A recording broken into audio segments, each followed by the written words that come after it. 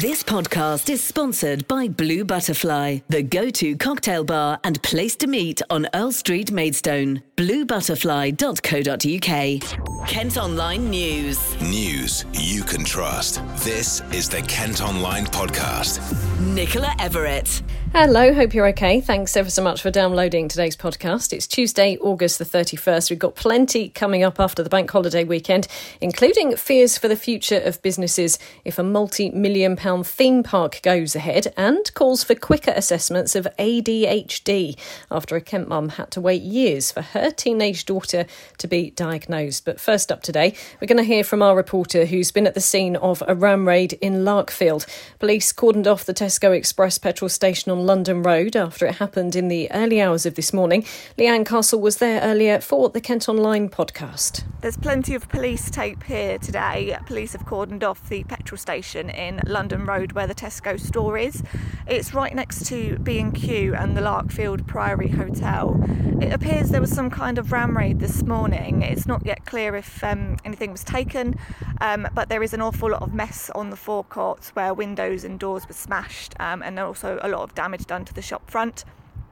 There are about 3 police cars here at the moment with crews going in and out, and workers from Tesco's are also helping to clear up the mess.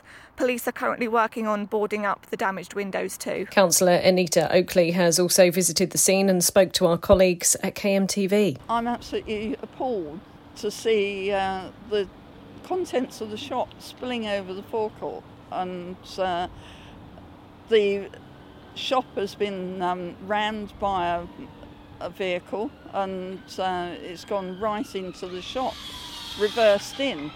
I've never heard of anything like that going on, and certainly not round here. And everyone will be most inconvenienced because a lot of people come here and do their sort of top-up shopping, and it's really inconvenient. Police have told the podcast that a stolen black Land Rover was left at the scene with its engine still running. It's believed the suspects left in a second vehicle described as a black or grey Jaguar. Inquiries are still going on to see what was stolen. You can see pictures and video of the damage at kentonline.co.uk. Kent Online News. The family of a former Kent schoolgirl found dead at a property in Kettering have described her as a beautiful person, both inside and out. 22-year-old Maddie Durden Hollenby was discovered by Northamptonshire Police on Friday, along with her boyfriend Benjamin Green, who was 41. She previously studied at the Abbey School in Faversham. No arrests have been made and detectives aren't looking for anyone else as part of their investigation. A Kent woman's been arrested after an Extinction Rebellion protest at St Paul's Cathedral in London. 16 members of Christian Climate Action took part in a demonstration on Sunday, urging the Church of England to stop investing in fossil fuels. Activists are expected to continue causing disruption in the capital this week, where the issue of climate change is going to be discussed on The Lowdown tonight. So we're asking on our socials if you think you're doing your part. Here are some of the responses so far on Facebook. Well, Steve Burrows says, well, my car spends 99% of its time on the drive as I also walk and cycle. The heating is set low. I rarely throw food away and haven't flown in decades. Foreign trips over the last few years have been under sale. I spent a career working in public transport. Most of all, though, my extended family has more than halved in size from my grandparents' generation to my grandchildren's generation. Isabel adds, avoiding meat and dairy is the single biggest way to reduce your impact on Earth. You can also vote in our Twitter poll. We want to know, are you more concerned about climate change than you were a year ago? You can find out the result on The Lowdown via our Facebook Live tonight from 6. It's feared pedestrians are being put at risk because of a dangerous junction in Canterbury. The busy crossroads outside Waitrose and Premier Inn is not fully controlled by traffic lights, and it's claimed people have little option but to try their luck when crossing. Councillors are calling for immediate action to redesign the layout. Dozens of businesses in a part of Kent say jobs and livelihoods are at risk if a multi-billion-pound theme park gets the go-ahead. Now, around 140 companies in Swanscombe and Northfleet are on land that London resort bosses say is needed for the attraction. Despite the promise of new jobs, many existing firms say they'll be forced to close for good or have to relocate. Denise Lee is from Blazon Fabrications based on the Northfleet Industrial Estate. She says moving out would be tough. We have a extremely loud and noisy working factory where we are making noise all day long. On this kind of industrial estate, it doesn't matter. There isn't anywhere around here that can offer us a site such as this. They're not taking into account the impact that it's having on our smaller businesses, and we may be small, but we do have an impact on the commercial world. A spokesman for the London Resort says they've always asked for feedback and held 3 public consultations. The Kent Online Podcast with Blue Butterfly, Earl Street, Maidstone. Next today, and a Faversham mum is calling for quicker ADHD assessments after waiting 5 years for her teenage daughter to be diagnosed. Katie's behaviour was dismissed as her just being naughty throughout secondary school, and her family are concerned it impacted her learning. Here's her mum, Louise. It's taken from year 7 to year 11 to get a diagnosis. So the whole of her schooling, she was told she was naughty, put into isolation a lot of the time, because people won't recognise it unless there's a diagnosis. So it's been a real big fight to get where I need to be with her for her to get her education. But unfortunately, she's now left school and she's going to college, which is great. But it's been a constant fight to get the support that she needs. And the waiting lists in Faversham now are about 5 years. Wow. And when did you first sort of notice that something, potentially there was a diagnosis that needed to be made? I think when she was in primary, she was very excitable. She was told she was quirky. Oh, that's just Katie. Told she was quirky. And then I thought it would change when she gets to secondary and she calmed down a little bit. Got to secondary and it was still the same, and then I thought, right, okay, I think there's an issue. The first referral was done in year 7, and then it's just been a constant fight since, so yeah.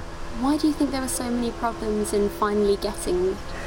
With girls especially, it's very different to, there's a fine line for there's an issue or they are just an excitable child.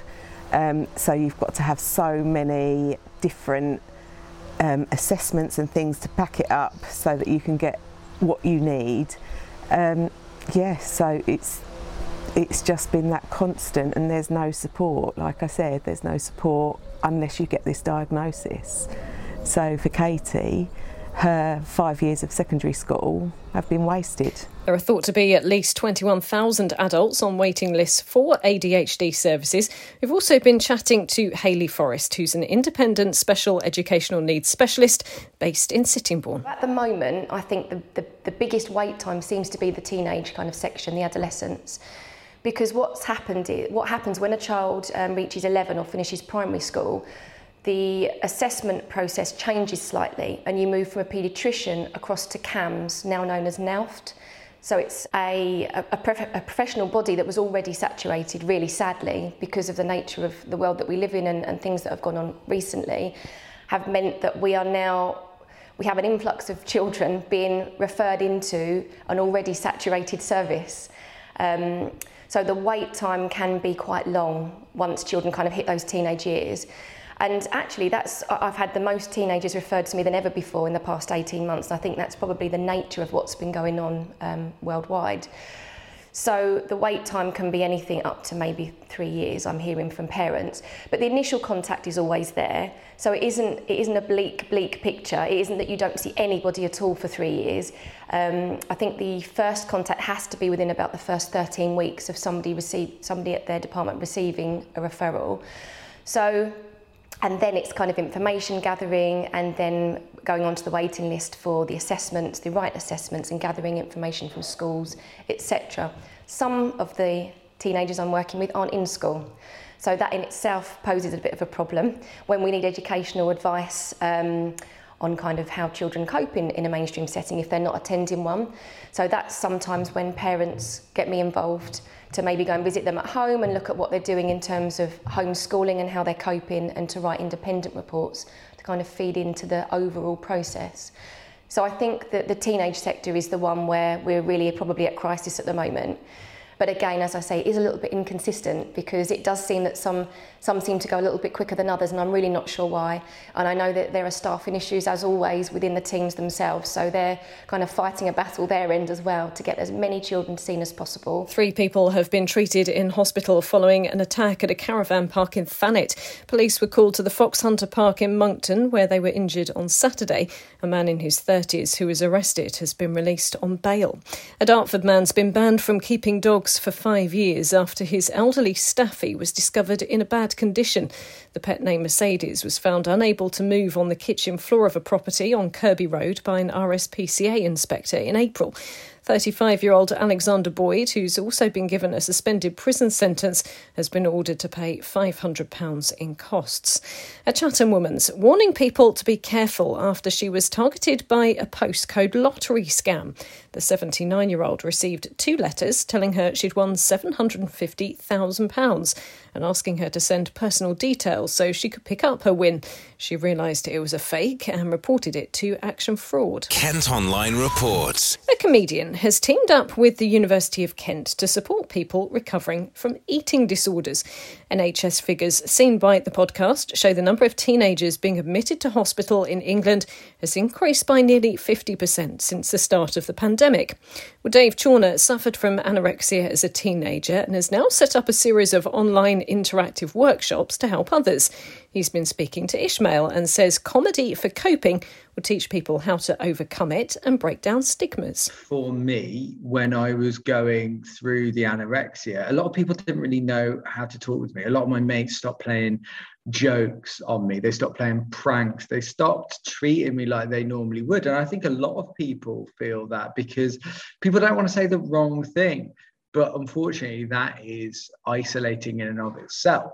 So actually what we're trying to do with this course is give people tangible, real world coping mechanisms. We're not telling people that they have to get out a yoga mat every time that they feel a little bit, sort of triggered. We're not telling people that they have to go and realign their chakras. These are things that you can do in offices, in school environments, out and about while you're shopping. These are really tangible ways of breaking things down and making them manageable. And that is ultimately what we are trying to do, is to help people cope when things seem a little bit overwhelming. I suspect there's still quite a stigma around people who have eating disorders. And obviously, fundamentally, people not understanding what that is, how it happens, why someone is suffering in that way. Exactly. And this is the thing with mental health. We always say just talk, which is brilliant if you know what you want to say. But my problem when I was going through my own mental health problems was that I didn't know what I wanted to say. I didn't know what I needed, because if I knew what was wrong, I would have sorted it out myself. And the problem is, day to day, depression, anorexia, eating disorders can become your normality. So this is hopefully to provide a little bit of levity in order to get some perspective on people's mental health and realize, oh yeah, you know what, I might be really struggling around meal times or around body issues or around socializing. That is the first step on a long journey to recovery. And yeah, there is a lot of stigma, and that manifests in different ways. Equally, people not wanting to say the wrong thing. And I think there's a robustness to comedy that's really helped break down those things. And also something that's really important to say as well is, no matter what class, no matter what background, no matter what ethnicity, gender, race you are, everybody likes to laugh. And that's why this is a brilliant way of engaging hard to reach groups such as men or trans communities or people from minority ethnic backgrounds or more mature patients that perhaps might also get overlooked in traditional methods. It's a great way of engaging those in order to help them get better. Counsellors in Medway have had their basic pay increased by nearly 3%. Members now get an allowance of almost £10,600. That's about £300 more than the last financial year. Travel expenses have gone down because of more virtual meetings during the pandemic. Earlier this year, bosses approved a 5% rise in council tax for the towns. A 200-year-old school in Thanet is going to be demolished to make way for a new one. The Royal School for Deaf Children in Margate closed in 2015 and now permission's been granted to knock it down. A modern secondary school called Park Crescent Academy is due to be built in its place. It'll cater for 900 pupils and is due to open in September 2023. Charles Darwin's former holiday home in Ramsgate has gone up for sale. The Grade 2 listed Georgian townhouse has a blue plaque dedicated to the so-called father of evolution, as well as 6 bedrooms and panoramic sea views. It's on the market for almost £900,000 and you can see pictures of the inside at Kent Online. And while you're on the site, you can read the fascinating story about a tailor from Dover who went on to found Australia's £350 million wine industry. Richard Hamilton is believed to have been involved in smuggling before heading with his family for a new life near Adelaide. The vineyard he started is still run by his ancestors. Kent Online Sport. Football, and as we didn't have a podcast yesterday because of the bank holiday, we will bring you reaction from Gillingham's game at the weekend, although apologies, it does seem a little bit late. Well, they lost 2-1 at Shrewsbury Town on Saturday, despite Jack Tucker taking the lead for the Gills in the first half. Let's hear then from boss Steve Evans. Hard to take really over the 90. I think for 30 minutes we're in total command of the game, total command, and probably their good goalkeeping and a few lucky breaks in their favour kept the score at 1-0. I thought we dominated. We got a bit sloppy before half time. We spoke about having to be careful. Young Daniel was on a booking. He then get involved in a little tackle and you're thinking, okay, so we took him off and made the change. Listen, they're always going to put you under pressure when they've got Cosgrove upstairs, and we talked pre-match about us being long ball. I think we've played all the football today. I think they just launched it to Big Sam. I think the first goal's a clear foul on Jack Tucker, but it's a great finish. You know, they're special finishes for the kid when it goes in. I think then we were off the game a little bit. Carl switches off for the second goal, Boy gets right at the box and Big Sam finishes it. It's 2-1 and then it's a scrap if we can get something. We made the change and we made the chance, don't we? And allowed fresh airs and middle of the 6-yard box and 4 yards out, and that's the only real chance that either side had after it. So not a great start to the season for Gillingham. They're 16th in the League One table with just 1 win from their 5 games of the season so far. They're actually not back in action until next Tuesday night when they travel to take on Colchester United in the EFL Trophy. And Kent's Will Bailey is through to the semi-finals of the team table tennis event at the Tokyo Paralympics. The 33-year-old from Tunbridge Wells has beaten his Australian opponents in the doubles and singles matches in the quarter-finals. He's already won silver in his individual event at the Games. Well, thanks ever so much for listening. Don't forget you can follow us on Facebook, Twitter and Instagram. Plus you can subscribe to the IM News app. That will give you access to all KM Group newspapers. To do it, just head to subsaver.co.uk. News you can trust. This is the Kent Online Podcast. This podcast is sponsored by Blue Butterfly, the go-to cocktail bar and place to meet on Earl Street, Maidstone. bluebutterfly.co.uk